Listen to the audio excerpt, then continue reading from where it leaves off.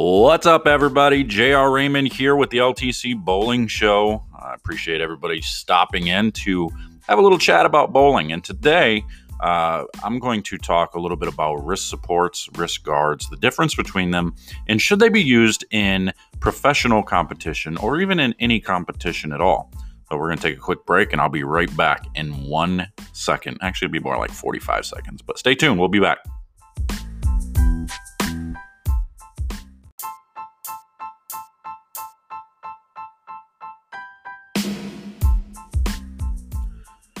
All right, welcome back. So today we're going to talk a little bit about the wrist guards, the wrist supports, everything that goes into that. We want to decide, should they be allowed in competition, whether it be league or the PBA or any event for that matter. And I'm going to kind of give you my honest opinion on the whole thing here in a little bit. But let's just clarify, everything that's discussed here, it's not to take away from anything of anybody that's bowling with one, anybody that's bowling without one. Nobody, it's not meant to degrade anybody or to say they would be a better or a worse bowler at any point, at any time during this broadcast. So I don't want anybody to take this wrong and think I'm trying to degrade anybody, because that's not what I'm trying to do. I just want to have a little discussion about it is all. One of the popular guys that talk about this an awful lot is Mr. Phil Doubtright himself, or as he's formerly known as Richie Allen. I guess he's formerly known as Richie Allen and now is Dick Allen. He's always been in the belief that wrist supports and wrist guards, maybe wrist supports. I don't think you really, I don't know if he ever clarified whether he talked about wrist supports versus wrist guards. But he firmly believes that the big mechanical ones, the ones that go up on your hand, above your fingers, that are adjustable, like those should be outlawed. And the belief behind it is because they give you an advantage. They actually, it's almost like using a handicap, because it can increase your rev rate and increase your stability and consistency throughout your swing. So for those who have, I guess you could say, those who don't or haven't learned the technique of creating consistent ball reaction or creating consistent hand motion, or those who are unable to or have not done enough work to strengthen their wrist enough to be able to hold on to the ball in a proper position, it gives them the crutch to be able to put these things on and be able to create the rev rate, the spin, the rotation, everything that they want without putting in the work. Now, that's the belief behind that. And I'm not saying that's exactly his wording. What I'm saying is that's kind of the belief with a lot of people. And I kind of tend to side with that a little bit.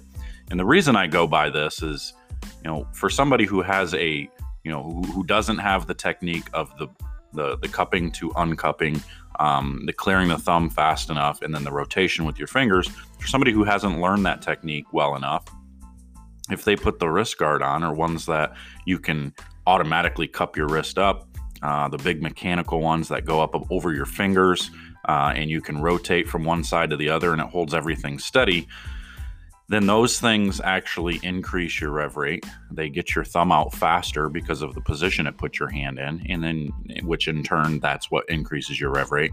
And it also locks your hand into a specific position, so it basically releases the ball the same every time. There is some professional bowlers that use them. Not a lot. There's not a lot. You see more on the women's side than you do the men's side. But I don't think anybody on the national tour, like the actual, or anybody that's had any success, I think the only notable player that's had success using these is now a senior player, which would be Harry Sullins. He's one that's used them a lot. He was always using the Mongoose ones. I don't know if he used one of the big giant ones or not, one of the ones that, create different hand positions for you, or if he just used a wrist support. Now, let's clarify. Wrist supports, I believe, are okay. The ones like the turbo wristers, the storm wristers, stuff like that, the rev wraps, whatever you want to call them, the ones that only support your wrist. They go literally wrap your wrist and that's it. I'm fully 100% in support of those, because I have people that are like, well, if you ban these wrist supports or these wrist braces, then you got to ban knee braces too, because some people have bad knees, so you need knee braces. That's just not a very good example, because the knee braces don't help you throw the ball, necessarily. They don't create different advantages like a wrist support that goes up above your fingers and your hand do. So supporting pieces of equipment are fine, in my opinion. You want to wrap your wrist, you want to, wrap your fingers, I guess whatever you want to do, just as long as it's not one big giant mechanical piece, I don't think there's a problem, because there are an awful lot of people who do have weak wrists, who do have, carpal tunnel or some sort of issue, and we want them to be able to continue to bowl. What we don't want, or at least what I would like to see, is I don't want to see, and again, I'm only saying this is just a topic of conversation. It's not even really a hot topic at all. There's no problem right now. I'm not seeing anybody really dominate anywhere that uses one. The closest to it would be like Shannon O'Keefe or Liz Johnson. These types of people. We saw them on TV, and that's the only reason why it even kind of came up, is because we saw the women bowling on tour with them on the league last night, and so we just started talking amongst ourselves about it, and that's kind of where we went with it, was trying to figure out, should we be allowed to use these? And again, no rule's going to change on this, I don't think. The only organization I know of is the JPBA, the Japan PBA, where they did ban the wrist supports, and they put a statement out about it and all that. So not a huge deal, but they did ban them because of the belief, and same thing as, they create an advantage. The other thing that people say is, well, if they're available to everybody, why would you ban them? Everybody has the opportunity to use them. Well, I would point you back to technique. Technique, again, is one of the key things. If somebody already has the technique and create the rev rate and all that, because they've learned the technique and they've created the technique on their own, then no wrist support's going to help them, because they can't. The idea behind the wrist support or the wrist guard, the mechanical arms, is to create that technique, is to help you create that technique. So it's not going to help somebody who's already got it, but it is going to help somebody who doesn't have the technique. So it basically evens the playing field. And I'm not really a fan of devices or any changes to even the playing field. And I even said the same thing about league patterns. I'm not a huge fan of league patterns because it does even the playing field out too much. I'm okay with them for recreation. If you're just, fun drinking league, having fun, no big deal. But if you're trying to bowl leagues or bowl tournaments for big money, I'm just not a believer of using the recreational patterns, the league patterns. I don't think they should ever be used in any type of major competition. Maybe once in a great while, just to show the difference between those and the other ones, but I don't think they need to be used, other than your league and your recreation and stuff like that. So I don't want you to think they should never be used. That's absolutely not true. I think it's a great learning tool. I think it's cool. It's a good way to build some confidence for some people to get out on a pattern that, lets them automatically see their ball do the right thing for the most part. And it's just a kind of one of those little helping tools, I guess you could say, by being out on a league condition where it's a little bit easier to get to the pocket, a little bit easier to strike. So definitely not totally against it, just not very fond of being used in, more higher competitions. That's just my opinion. Take it or leave it however you want. That's not a big deal. But as far as the wrist guards go, I can't compare them to using other devices. I kind of compare them to like the belly putter on tour, on the PGA Tour. Golf banned the belly putter or the anchored putter because it creates an unfair advantage. It takes away from the skill. It takes away from the technique of actually putting the ball. And that was the same argument. People were like, well, everybody has the advantage of using it. Anybody can do it. So why would they ban it? Well, because of that exact reason. People who have gained the skill, the technique of putting properly, I guess what they call properly, now they take that away by anchoring the putter and steadying it on your body like that. So they got rid of that. They made the rule to get rid of it. I see this as kind of the same thing.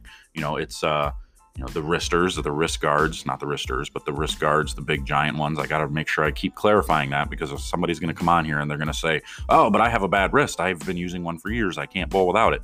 That's fine. But you shouldn't be buying one of those giant ones. You should be buying a wrist support, one that actually helps the pain in your hand or in your arm or your wrist, not one that supports your hand into a specific position and one that creates rev rate for you.